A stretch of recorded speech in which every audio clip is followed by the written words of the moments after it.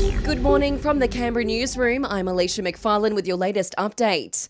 The COVID strain Omicron has made its way to Canberra following a confirmed case overnight.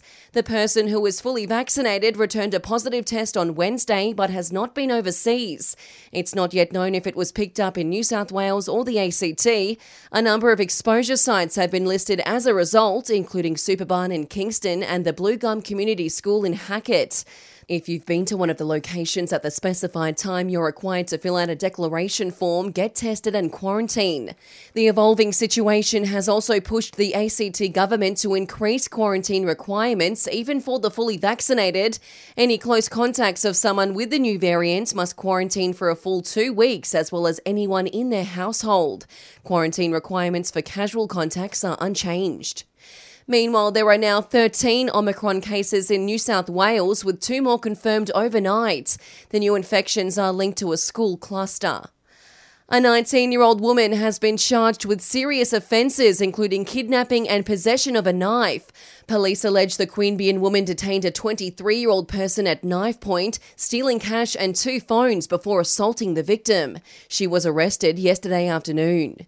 And a survey of Canberra women by the YWCA has found many are struggling to stay afloat, especially after lockdown.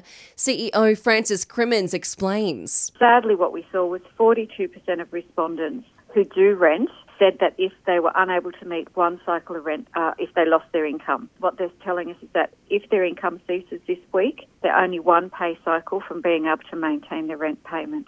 The results also revealed some alarming rates of sexual harassment in women aged 20 to 24, with 48% experiencing sexual harassment in the past 12 months.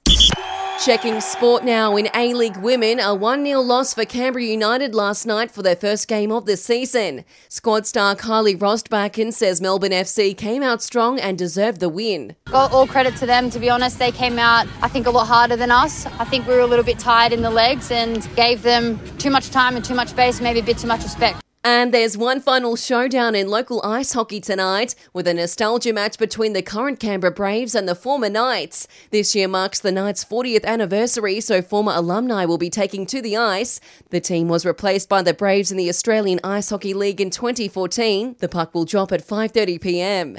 And that's the latest in news and sport. I'll have another update for you later this morning.